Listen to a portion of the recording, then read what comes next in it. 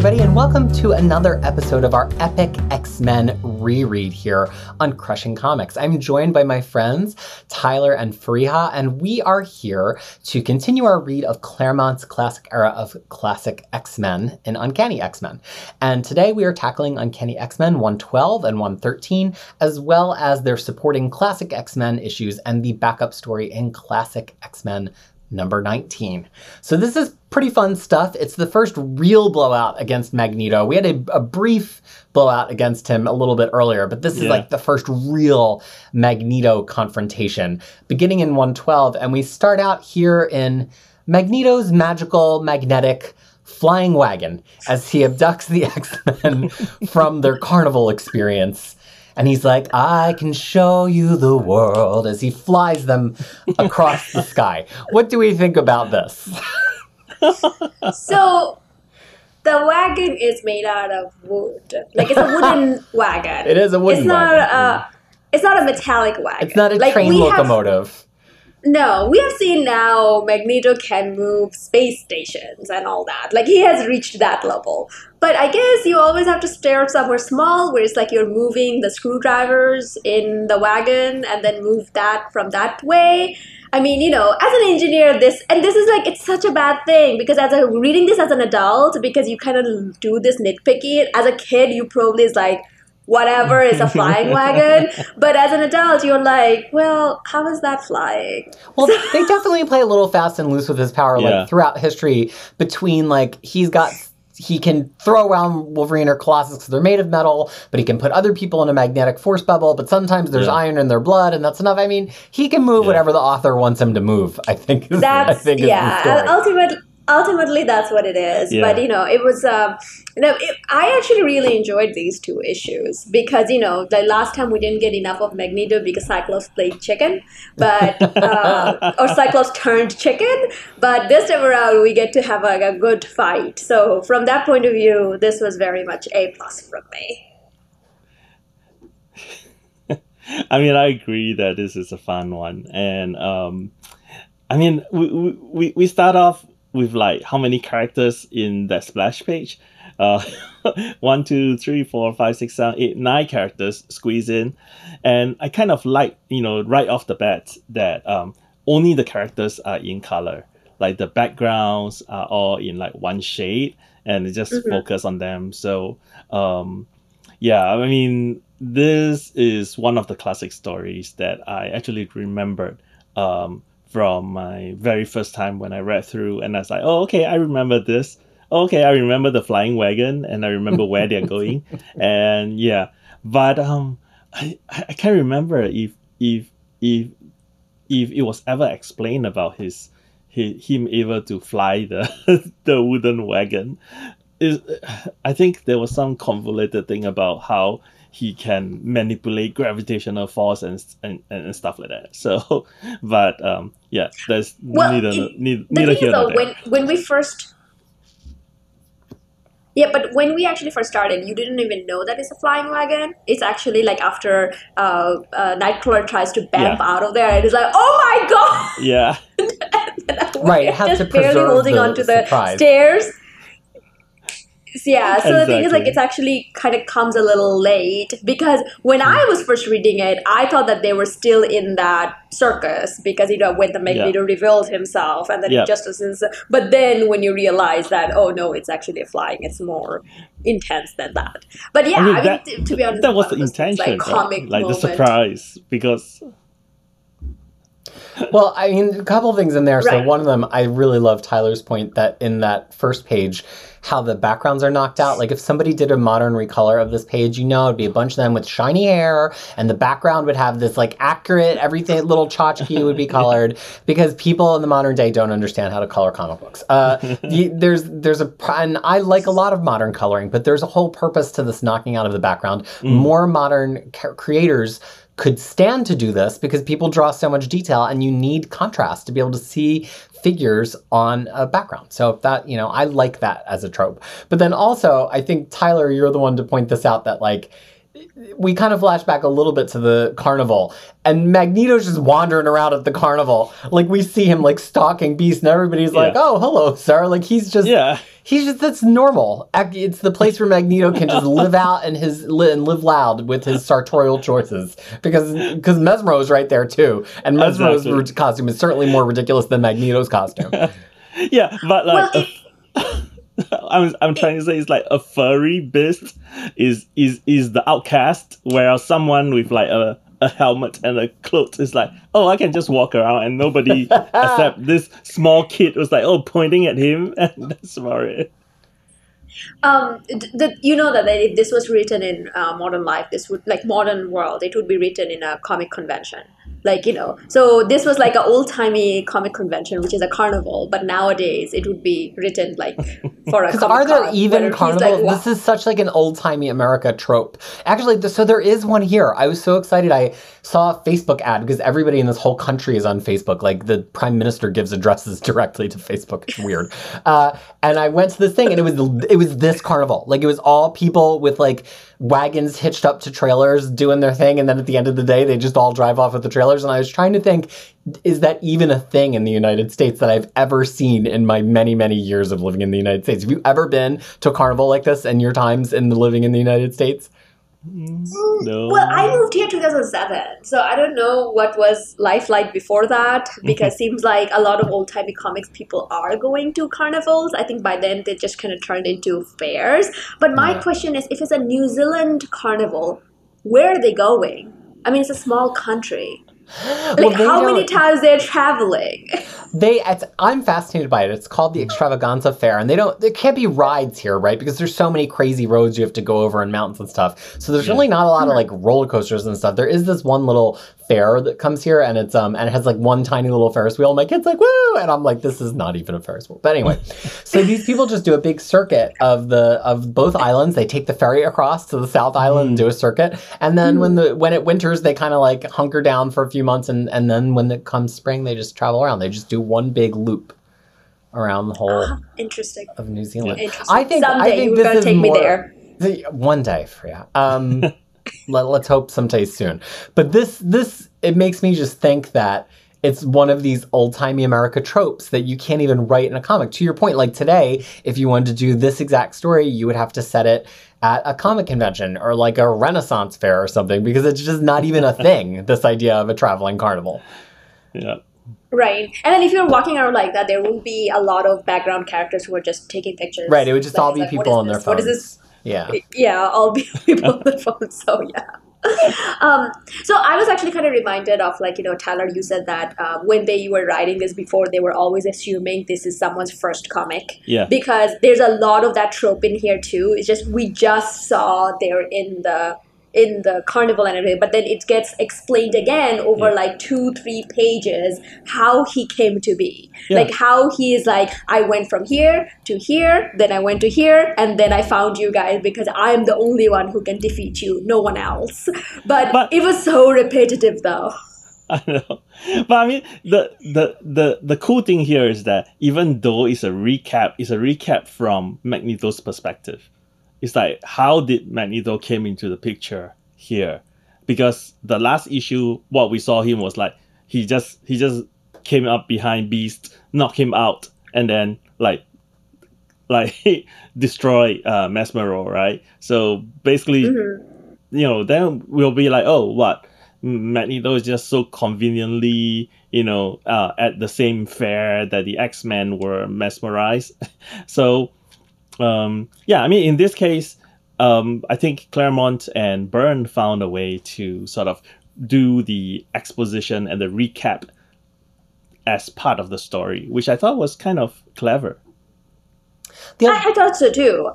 Like, you know, it's like, it's not, even though it's kind of like back to back. So as I'm reading back to back, it can be a little bit repetitious, but at the same time, I'm like, well, you know, the fact that he went to the Xavier's mansion and everything, that's just kind of some new information. But I think like some of it I could have done without the dialogue, and then just by pictures that could have been explained very well. Sorry, Peter, I interrupted you.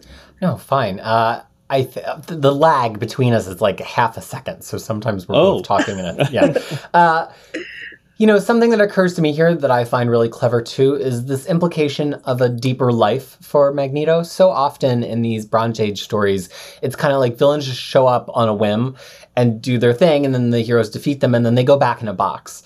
But Claremont is really taking the time to basically say, after their last confrontation, Magneto, newly not a baby, has decided that he's been missing out on the scene. Like, he needs a plan. And so he takes the time to, like, you know, reconstruct this base and make this big plan. And he realizes that if he's going to do what he wants to do, he's got to get rid of the X-Men too. And it's interesting to me, not only because it implies that, but because we don't even really get to the whole point of whatever Magneto's intending to do. This is like step one of his nefarious plot, which is like, make sure the X-Men don't get in my way. And then it kind of just gets left there for the moment.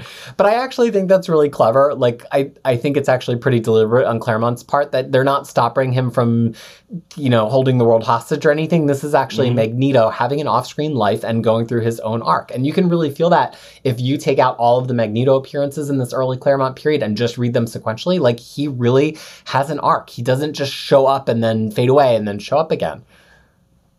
Yes. So was he supposed to be kind of set up to be more than just a enemy of X-Men, or was there always planned to kind of make him what we see him as today? Like, you know, sometimes friend, sometimes enemy. Well, it's something that Claremont did, I think. The Silver Age Magneto is just like, I'm an evil villain. I come here, I like, want to destroy people, yeah, you know? Yeah. And then, I have this brotherhood of like ugly mutants, except for Scarlet Witch and Quicksilver, who quickly joined the Avengers. So, so that's his plan, like, you know, in the Silver Age. But once, once we start here, like, especially from here, I think his first appearance was more like, he's still kind of under the influence of Eric the Red, because Eric the Red basically regrow him into an young adult. And then, but from this point onwards, there is something more to it. Maybe not fully realized here yet, but as we see more and more of him appear, he becomes a little bit, more gray than just black and white.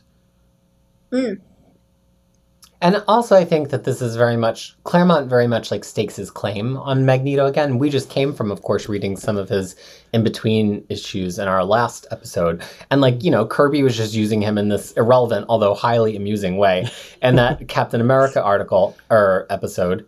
Issue. Yeah. And this is like Claremont being like, no, he's an X-Men character. I'm going to hold on to him again.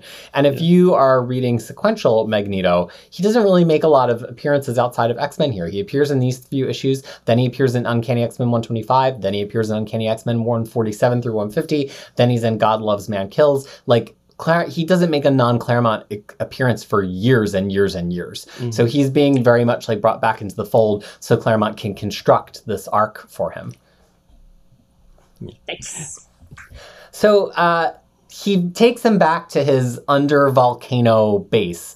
Mm-hmm. And I think this is really interesting, and I'll kind of have to talk about both issues for a second here, although we will go through 113 in whole, is that Claremont contrasts the team fighting apart and here, which the team does badly constantly. And it's almost kind of like a commentary on Claremont writing them in an unimaginative way. Like, I can almost hear like Byrne mocking him in the background, like, oh, you're going to have to throw them one at a time against them again, only so that they can do the flip side in 113 and kind of like be effective. And so this to me is the turning point of this run, when we go from this very like vague team of separate heroes who happen to be together to a team of X-Men. That happens for me between 112 and 113. Yeah, I mean, and I think... But isn't that something we have seen before again and again? Like, how often do we have to see this? I think that's one of the reasons I was a little bit like, okay, come on. We have gone through this before, just the same way. Just because now Beast is involved, now all of a sudden you lost your team dynamic again. I mean, that's why I was a little bit, ugh. Yeah. I mean, like, Cyclops did even mention it, like, he was thinking about it. It's like, oh, no, we did this the wrong way. We're attacking him, like, one by one. And it's like, so that was, I mean, yeah. I completely agree that like the fight scenes are not very imaginative at this point. And then it's going to change. But I don't understand how Colossus and Wolverine do not understand that they are the worst people to go against Magneto. Like why are they still attempting to attack him? It doesn't make sense. Clearly, they didn't cover that in the Danger Room on their many sessions that have occurred between 104 and here. Yeah. I guess but I'm the not thing saying is, that. they should know be that training he is- against him in the Danger Room now because they met him in 104, right? Like before, their excuse was he was a baby, but now he's a threat Right. again. Well, and I want to just be clear. I'm not saying the fight in 112 is good. I personally kind of see this as the turning point where whether it's the character, Claremont writing the characters having recognition of that, or Claremont having recognition of that, or Byrne potentially bullying Claremont about that, or maybe even that Byrne can actually handle that many characters in a panel having a fight a way that Cockrum maybe couldn't, that all of these factors conspire together to kind of like finally move the needle off of these fights where they just throw themselves one at a time at villains. Not that we won't see that again, but 113 really marks like the change for me. Yeah. But here's the other thing, talking about repetitive beats. If you try to just logic your way through this issue, Magneto kidnaps the X-Men from where they're being hypnotized into being in a circus to bring them somewhere else to hypnotize them into thinking they're babies. That this is his plan? Like, why didn't he hang on to Mesmero? Like, they could have just stayed in the circus. He was free and clear. Why did he need, it's just like so funny to me if you sit and think about what actually happens in this issue. He's like, I'm gonna do better at hypnotizing you. Like, that's his whole plot. But it was also very scary though, because I was scared. I was scared that even though it was like super hilarious, because you have to think that, the way they're all kind of stuck in that chair, they're not wearing pants, right? Because they can't be, because the waist has to go somewhere. Like, so... I'm sorry. Back up. How did we get to they're not wearing pants? I need you to just take me step by step through this development. Because, okay, so the thing is, he had them, he had them captured there, and he's force-feeding them. So the waist has to go somewhere. So the chair, it has to have been designed in a way so their pees and poos are out of there, or else how is that working? Do you ever That's what I'm talk saying. to anybody who does like a lot of surfing and wears a wetsuit, and they're like, I just pee in the wetsuit, and you're like, but that's inside, and they're like, yeah. That's how I've kind of always assumed that the I don't know why we're talking about this one, but here we are.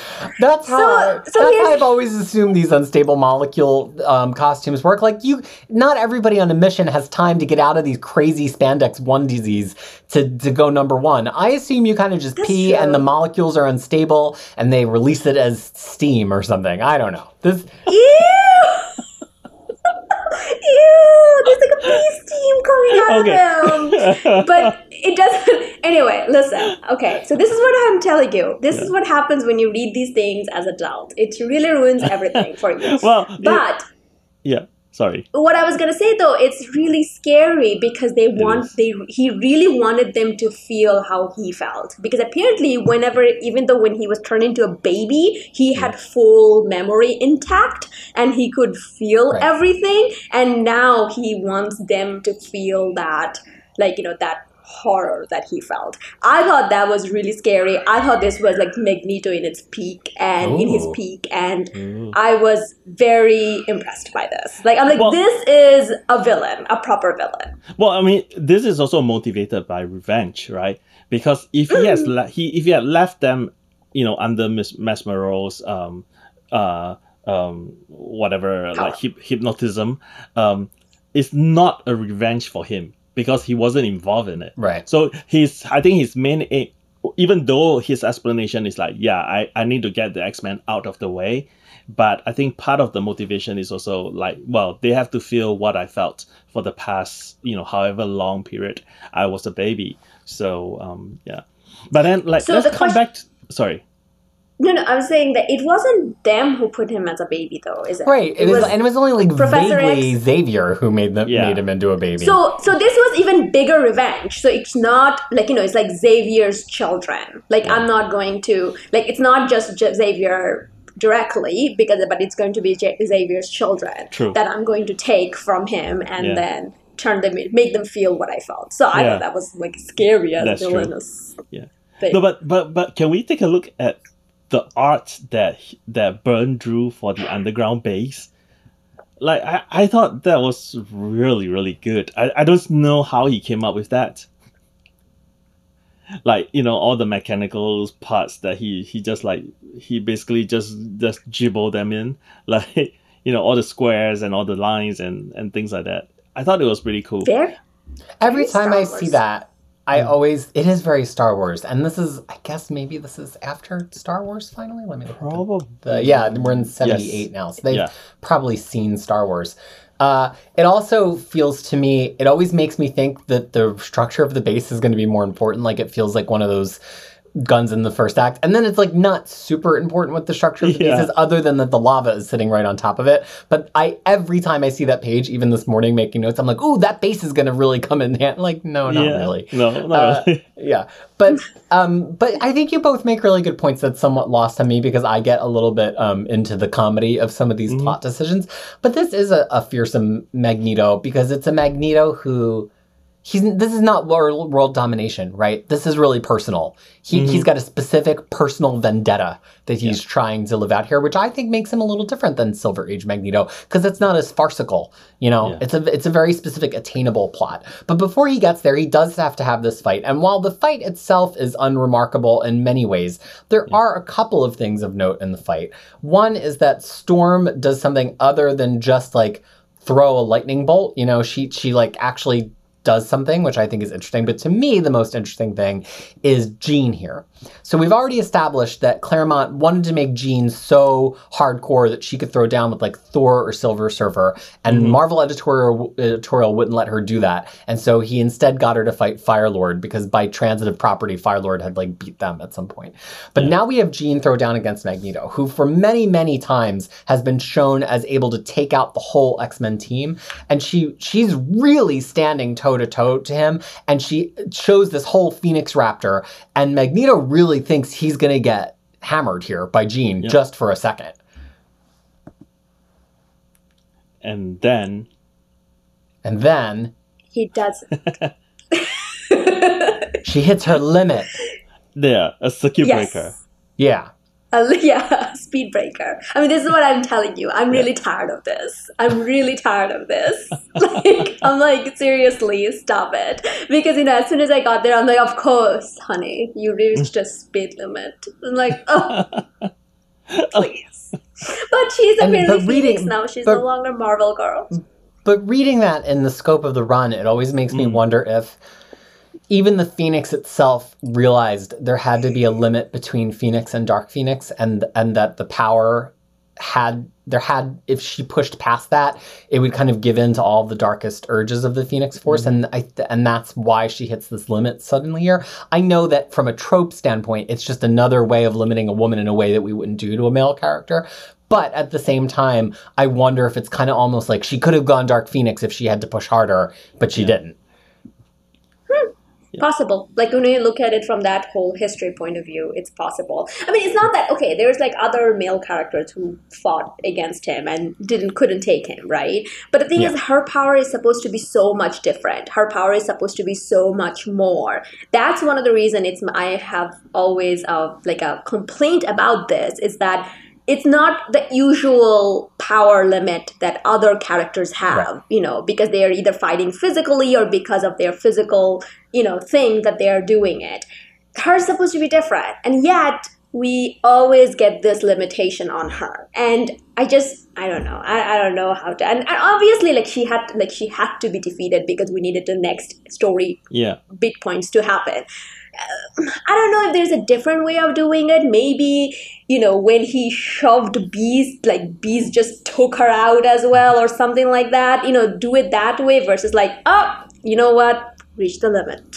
Well, slow down, girl. I mean, as a standalone incident, I can see why this is like another powerful woman getting having to put a limit so that she doesn't get so powerful, that she overshadows everyone. But in the greater scope of the story, I think like Peter alluded to, there is a reason why this is happening. Because when later on, when you see her basically exit that circuit breaker, things changes. So without these, first few incidents where she hit her limit and her powers just damped down, you don't. I mean, you get to see it once in the M current crystal, but at that point, she also has the support of like other people, with her. So, like in this case, she's alone, and then later on, you will see like what happens, like in the Dark Phoenix saga when things get really bad for her. Well, and to Claremont's credit, these are the two things that he kind of tries to fix in the classic X-Men revisions to this issue. He gives us a big spread of all the X-Men kind of reacting to Magneto, which is the thing that we're missing here, where we're saying, don't Colossus and Wolverine know? Like, Claremont's like, yes, they've actually been thinking about how fearsome he is. And he also gives us much more detail to the Magneto face-off with Jean, which honestly has become my main version. Like, as I'm flipping through the issue right now, I'm like, gosh, this is awfully brief, because I actually remember the classic version of it, which is a lot more about how Jean has untapped levels of power, and it's like seductive to her, and she actually like pulls herself back from the brink a little bit. So I think that my reading of this issue is flavored by the fact that I remember the Uncanny issue. But it ends to Freya's point with they're all totally captive. There's a robotic nanny, which is not the same as nanny. It's just a robot. Right. Okay. I was so disappointed by that, you guys. When I looked it up, I'm like, seriously, this is not the nanny. I hope Hickman connects it all. Maybe he'll just no. Where is this nanny now? We need some nannies in the Krakoa to take care of babies. But look at this, right? At this point, Magneto is not only a super engineer. He built the base. He is also a great computer programmer because he could program the nanny, and a neuroscientist and a doctor because he made them like the body like regress to an age of like a baby. So no, I actually wanted to bring that up though, because it's like, where is this version of Magneto now? Like he could have done it all. Like, what's the point of Forge anymore? Like, we don't need Forge. Well, it's really interesting because at the time, it was like every character was a super scientist. I mean, if you look at all the major Marvel heroes, almost every one of them was some kind of super scientist.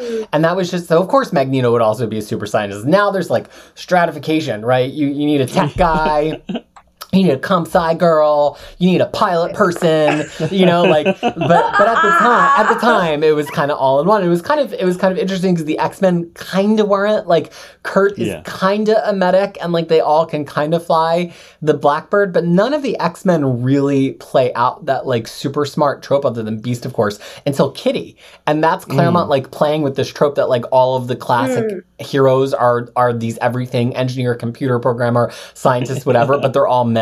And that's how Claremont writes Kitty the entire time, that she's a super genius and that she doesn't actually like need any of the other X-Men to do this stuff. So it's funny how, and he's also having Magneto do it here rather than one of the X-Men. So he's like always kind of like subtly trying to play with these very Silver Agey tropes of Marvel. And not just Kitty. Later on in New Mutants, Douglas too. Yes. So Douglas and Kitty was like on par in terms of intelligence. Oh, it's making me think of all the comics I love. Yeah. So this issue ends with a great page of all the individual X-Men reacting in their cuffs and with no pants on, presumably somewhere below the panel, possibly in a diaper if he's really trying to drive it home. We don't know all about Magneto's fetishes, nor are we going to ask. And then at the bottom, this really beautiful panel of Magneto's face framed out by his mask, and I just think it's like so detailed, and all of these lines etched on his face, and he's basically like I'm free to just do whatever I want now. Like, screw the Avengers and the Fantastic Four. They're no threat. You X-Men, you uncoordinated losers who couldn't even figure out how to like land a punch on me, were the only thing between me and world domination. And that is how we roll into issue 113, which starts with him, you know, dominating the world, right? There's no X-Men around anymore, so he's just got free reign. And he like goes right back to disassembling military powers, which is kind of like how we meet him in X-Men 1 way back in the day. But actually that scene, not so interesting to me. I'm way more into Lilandra and Xavier on their vacation with Lilandra in this like glamorous egg-shaped bathing cap and her like cloak that she's wearing over her swimsuit. I'm like, did she have that in luggage? Did she have that custom made for her? Where did she find this egg swimming cap that fit over her Shi'ar bird hair? And where can I get one? Unstable molecules. That's what I'm saying. Like Xavier has an unlimited amount of unstable molecules. So he's basically, you need to hide your feathers on your head. So let me give you this, and then she did that. But I was more fascinated by the fact that how they're like they can't now live without each other. I'm like, why? Because they were soulmates, separated across the universe. Yeah. Because the mind has touch. Okay, I would like to meet this. Like, do we all get a soulmate like that? I don't know. Peter's married. Maybe he knows. But the thing is, like, I was like, where's mine version of this? Like, it's like, this is just so easy. You know how hard dating is? Dating is really hard, guys. And then they're just like meet each other, and then over they became soulmates. I'm like, how are they doing this? Well, but before Xavier thought he was going mad. So there's a side effect of that. Oh, okay. The thing about them I always appreciate, especially on reread, because it's one of those things that, well, Tyler came in around when I did in the 80s and 90s, which is that you get told that they have this big love story, and so you've kind of built it up in your head to be something, whatever you didn't witness on screen or on panel. And then you go back and read it, and they really don't. All they really do is they hold hands a lot, and she's like really worried about his health, and they go on vacations. Like they don't really have a connection. And so I'm always thinking, like, do they have anything in common? Like, what do they do for fun? But then I also think that they have that like brain meld, and so it's almost like they think the same. It's like their circuits have been rewired. You know how they say how like people, when they've been together a long time, their faces start to look alike because they smile and frown at the same things and they get the same laugh lines. And over time, like couples start to actually resemble each other. It's kind of like this is the ultimate intimacy Claremont version of that. Whereas after they've shared their brainwaves, they kind of just think about things the same, and that's what makes them soulmates. But it's like a paradox because they actually have nothing in common. They just think the same as each other. Am I making any sense here? These are the thoughts. I've been waiting to have this conversation since I was 9. Okay? So the thing is, like, it's the same issue, though. It's the same issue with all the Disney movies. It's the same issue with all the other fictions. I think even now, I mean, there's all these romantic comedies that you get out there where it's like people just fall in love left, right, and center. And I'm going to tell you, though, it really messed me up. As a kid, it really messed me up. And as an adult, when I was going around and dating people, and when things were not working out, you start thinking there's something wrong with you. So this is not just, you just start to think that, oh, what am I not doing right? Because these people have just apparently became such soulmates over like short period of time. So that's what I'm actually kind of questioning. That, and I understand. I understand that it's very difficult to show people. Like, is it the same problem? We're going to talk about it in later. That how Wolverine is Logan is so much in love with Jean. It's like, why? Yeah. Like, why? Other than her face, what else have you heard about her? Like, why? And so this is why I start questioning these things. Like now, it's like nothing in common. No, I agree. I mean, move on. I think if you watch too much Hollywood movies or you read too much fiction and things like that, like the concept of soulmates and like love at first sight is pretty much ingrained in you, and you therefore have this idealized version of you meeting your soulmate. And I don't know many people I don't know many people who can basically honestly claim that that is the way they met their better half. So How about you, Peter? Let's ask some personal Well, questions. I'll have to share our origin story later, but Yeah. it was actually very movie-esque.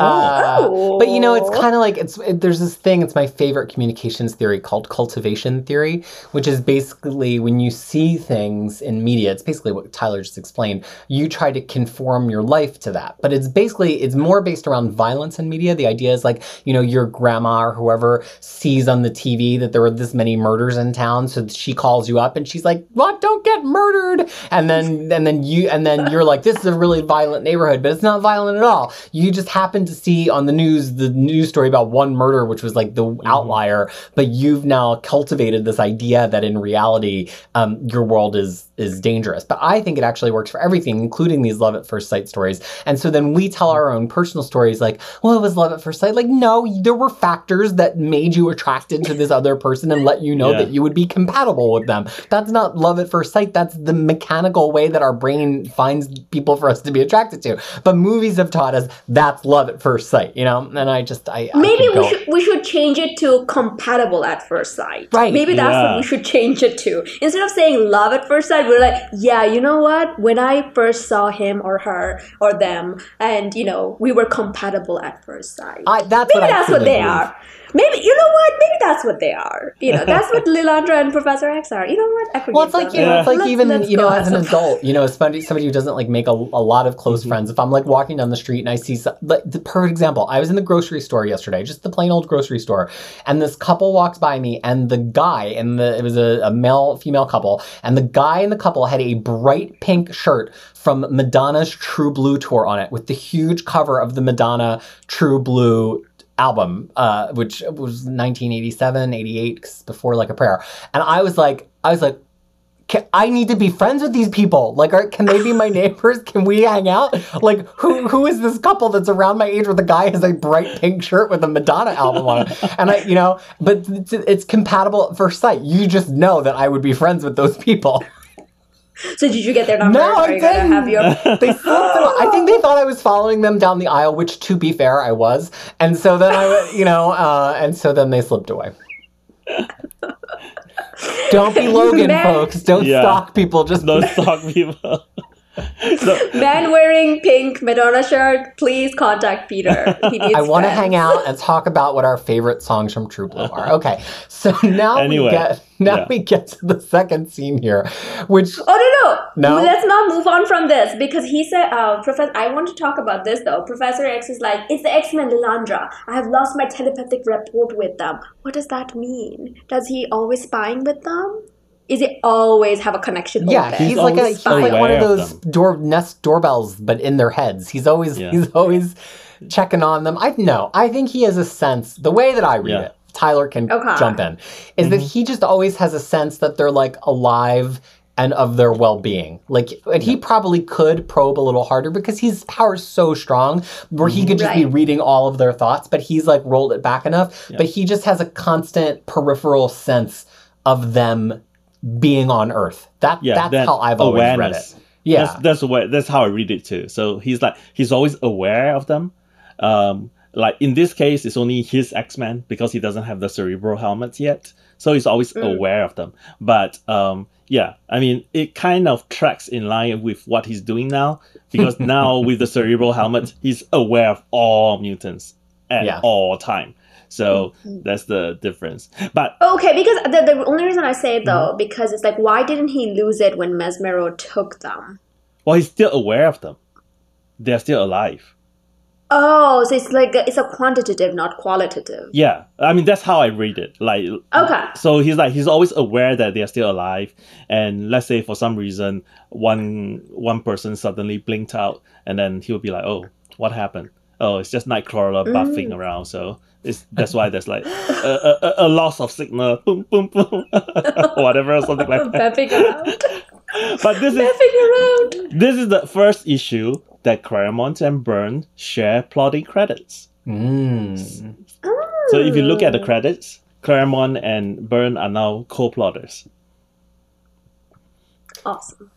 And as they're co-plotting, we go back to Magneto's base to get such amazing, memorable scenes seared into our brains as Wolverine being spoon-fed and Beast having his hair lovingly combed. But the real breakout star here in a, I think, extraordinary page of panels is Storm, who even reduced to mental infancy still has the willpower to control her body enough to pick a lock or to attempt to pick a lock with her teeth, right? Which only gets interrupted by happenstance.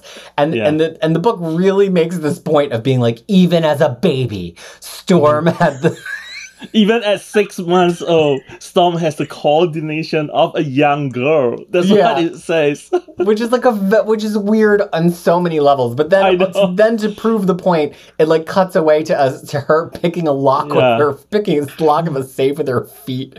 Yeah. And it's just like, this does signal the beginning of a lot of things to me. Not only the signal of the beginning of the X-Men being able to fight as a team, but the signal of Claremont and Byrne really figuring out that that Storm is the breakout star of this book, and giving her like more superpowers and more plot armor and more everything because they realize how cool Storm is.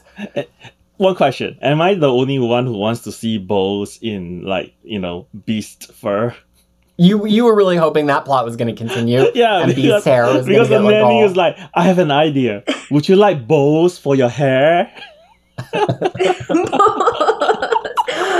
I absolutely loved that whole sequence of Storm. And the thing is, like, it's even like, he didn't, and she didn't succeed. And then even that makes sense, that her not succeeding here actually makes sense because she's actually trapped in her body. And the fact that she could go that far shows a lot about her and then what she can do. And then it was like super, super well done. And then we also got some of the flashback, which actually made me want to have issues of her just growing up, because it was tough. Like, some of the things that she was made to do, no child should be going through that. And then she fails, and then Nanny's like, oh, I'm gonna get you, you're crying because your bow fell off. I'm gonna get it fitted over here. Oh, that whole thing was so scary. I'm like, ew, please get away from me. Like, that was but the thing is, one other thing I also want to mention though, because I'm actually following Jean and Cyclops more in depth now for personal reasons. Like, so every time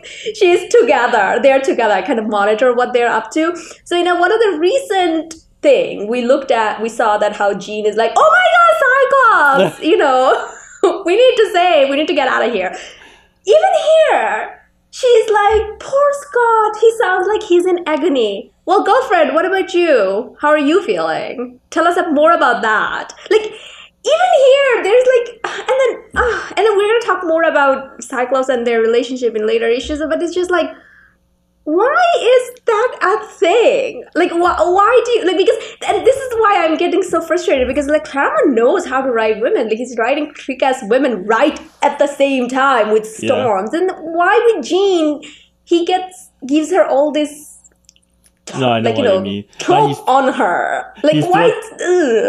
Like, Jean still can't break out the fact that she is her own person and she has to always think about Scott and how Scott is feeling. But the moment you started on it, I realized that was the case. No, I mean, I completely agree. No, but the thing is, at the same time, Storm is trying to open it. She's not even thinking about Storm. She's just going on about Scott. Well, and I think that the greater point there that I take from you is that the Storm thing works because the impediment was set up first. Like, it was set up, this is going to be really hard to overcome. And so the fact that she doesn't quite overcome it is satisfying both to us as readers and also to us evaluating how Claremont is writing women, because it's still an achievement. As opposed to the way that a lot of what Jean has is that Jean just rails against everything and she's trashing stuff. And then it gets to the point where it's inconvenient to the plot for her to be able to be any more powerful than that. And so then Jean hits a limit. So even though this Storm scene is so much smaller and it's literally about her moving her head enough to knock off her headdress, the Storm scene is so much more satisfying than a Jean scene that we had last issue of her doing this big feat, because the Storm thing actually is pushing against a part of the plot that we already understand. Exactly. everything that Peter said. You know, he just pretty much read it off my mind. Are you Professor Xavier? Well, the other thing I really appreciate here is that Claremont, as much as he's reinventing Magneto and many of the classic concepts that he gets his hand on, that he is acknowledging Silver Age stuff. Like, he is making reference to Silver Age stories. He brings back Asteroid M from X-Men 5, which was from the 1963-64, and he does it by way of establishing that Magneto's kind of back up to his full power, beyond what we even ever saw him at before, to really establish just how strong he is here, which again, it's Claremont doing this very wise thing, which is set up the plot first. Wow, this is a really strong Magneto, and then give us a really satisfying fight because we've set up that this Magneto is really strong. And this fight, even though they kind of come at him one at a time, the X-Men are working together because you get the sense that off camera, they had a plan. They get freed, and even when Colossus is punching him and part of your brain goes, duh, Colossus, what are you doing? You're going to get thrown away again. But no, it's just so that Nightcrawler can take off his helmet. Like, they actually are working together, and that's why this fight to me is like the first satisfying X-Men fight, even if it gets interrupted by a volcano falling on their head. Yeah. I loved the Nightcrawler taking the helmet off from him. And I'm like, oh, this is why they don't have Nightcrawler in the movie. Like, you know, later movies, they don't have Nightcrawler enough, because I'm like, this is why. Because it's so effective to do that. It's like, yeah, let him bamf. He saw his head right there. Let him bamf there and took it off. And then now you can mess around with his mind. I also laugh at the scene where Nightcrawler says, there must be a better way, when Beast was like swinging him with the tail.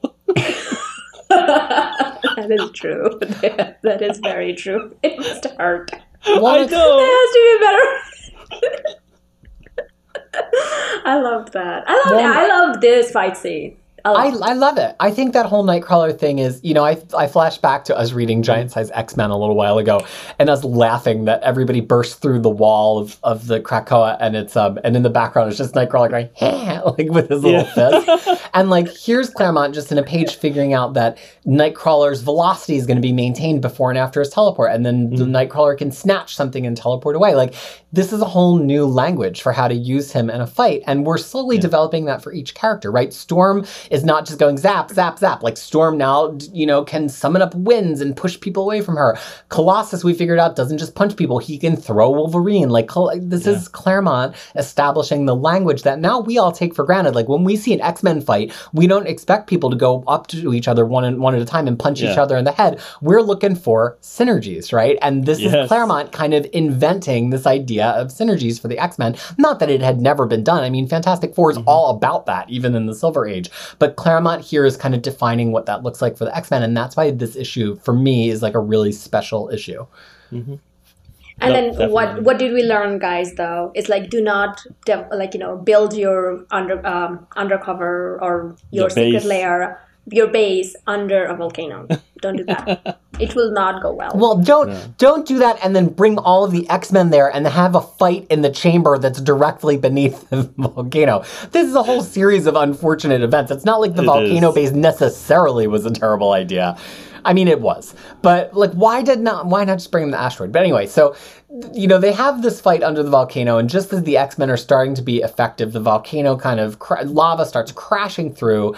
We get Magneto just being like, see ya, chumps. We have Beast and Jean on one side, and the whole rest of the X-Men on the other side. And we don't get to see what happens to the X-Men. We just seen Jean manifest the Phoenix Raptor and bust she and Beast out of there. And the X-Men are dead? Dun, dun, dun, dun. But I really like the Phoenix thing when it goes. So it's like we make a bird noise. So like, that's kind of funny. And also, like, you know, when Jean kind of shows up, it's like very strategically placed cloth holes, like, you know, holes in the clothes. I'm like, ugh, like, hate that shit. But, you know, here we are.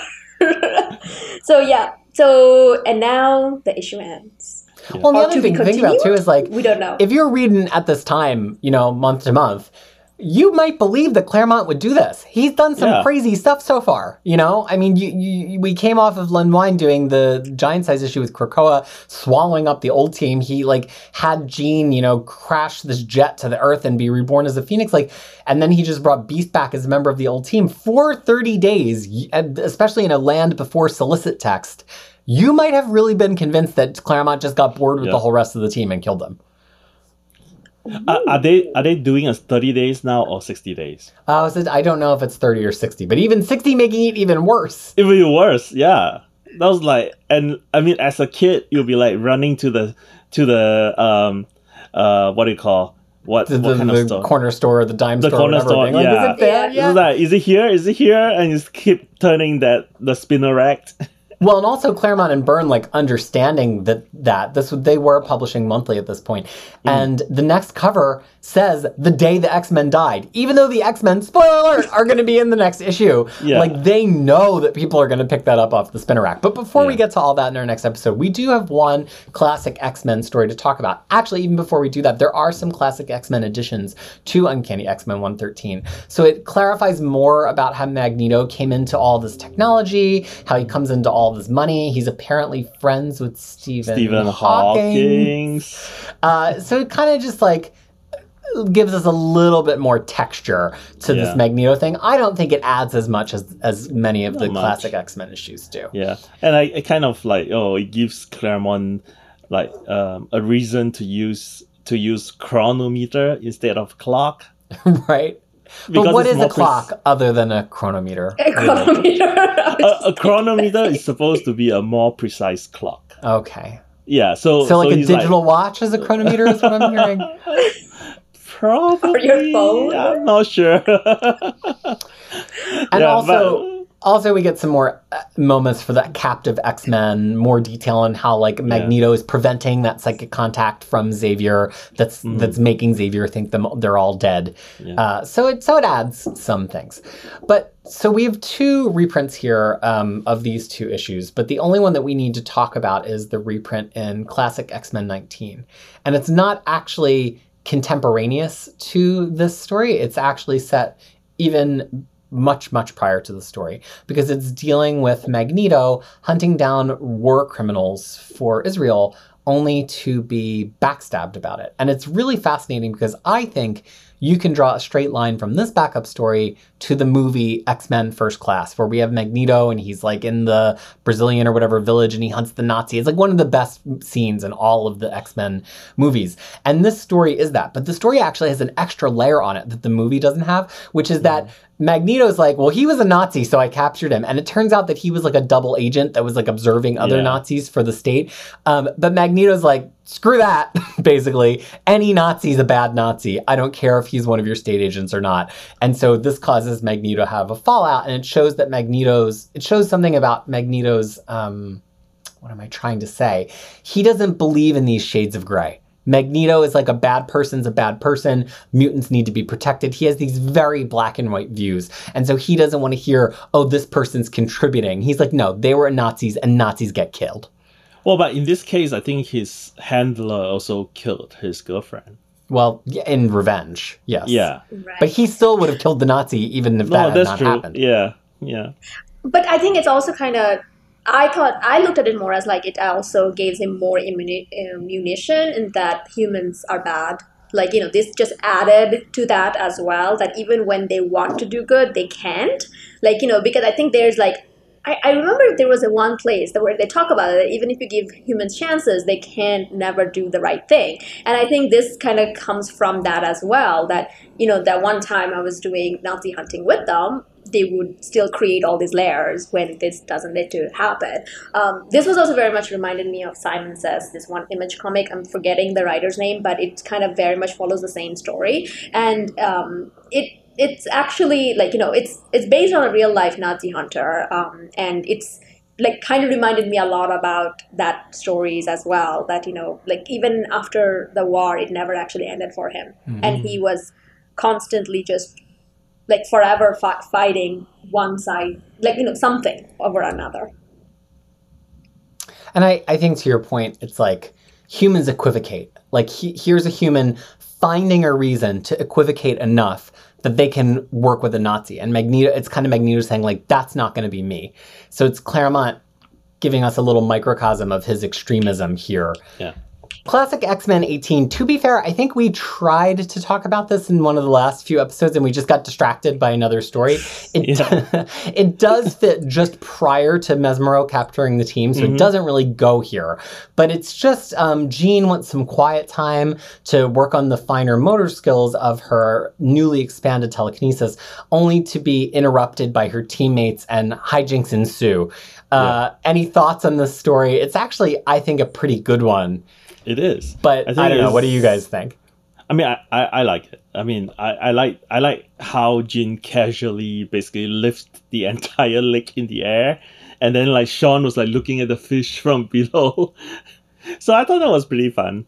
I mean, it just basically, you know, sort of like shows the power of Phoenix. Yeah, and it's just one of those fun downtime stories, but it also shows that Jean, she's not in the danger room doing it, you know? And she doesn't want other people around doing it. She knows something's wrong. And of course, Claremont knows this with hindsight because it's a backup story from Classic X-Men. But we don't get these moments in the actual book where Jean is kind of feeling how separate she is from everybody else. And Claremont's going back and giving us a lot of those moments to help us make a little bit more sense out of this Phoenix narrative. Yeah. Freya, anything from you on that? No, the more I read the Classic X-Men backup stories, the more I want them to be the real stories. Yeah. Or the real, like, you know. So this was one of those too. I'm like, oh, why isn't this a real story? Like, you know, in the story. Yeah. Well, and I think too, this is why, you know, people ask me what one of my favorite X-Men stories are. And I'm like, I think you have to get the Classic X-Men Omnibus. It's such a weird thing because it has all of these little stories, but so many of these little stories are Claremont doing the things that he always knew to be true about the characters. And so many modern readers haven't read them, right? Tyler and I read them because we were around when they were coming out in floppy. But if you got into X-Men like between 1995 and 2015 and you weren't a big back issue pick-upper, I mean, they did release 2 small trades of them vignettes, as X-Men vignettes. But most people didn't read them. And I think a lot of these stories and the awareness of what they did for the characters got lost. And we're definitely going to see that in the next issue with a specific development for Colossus. Because it's all told in the backup story. Exactly. And I mean, these were canon for me because I read this story for the first time together with the issue in question. Because I collect because I don't have enough money to buy like expensive Uncanny X-Men back issues. Right. So I can only buy Classic X-Men. Which I have is this entire run in Classic X-Men now because similarly, before I knew all this epic collection and omnibus and everything would happen, I'm like, well, I want them as a run of issues. I'll just buy them as Classic. All right. Well, that is our episode on Uncanny X-Men 112 and 113. Please, if you want to join us next time, you're going to want to read Uncanny X-Men 114 and 115. We're also going to talk about the backup story in Classic X-Men 21, but not the one in 20, which fits much later. And we're also going to talk a little bit about Mystique's debut in Ms. Marvel 16 through 18. But let's be clear, we do not recommend that you read those issues. Just we'll give you all of the context that you need. So until we come back for that episode, we want to thank you so much for joining us. It's so much fun to recontextualize these issues for Tyler and I and hear Freya's kind of hot take of reading for the first time. Hot take. Because it gets me so much deeper into my appreciation of why I love this run so much. And because X-Men are what, Freya? It's always better when it's read together. That's right. And so we're so happy to be reading them together with each other and to be reading them together with you in this epic X-Men reread. So for myself, Freya, and Tyler, thanks so much for listening to another episode from Crushing Comics, and please be well. Bye.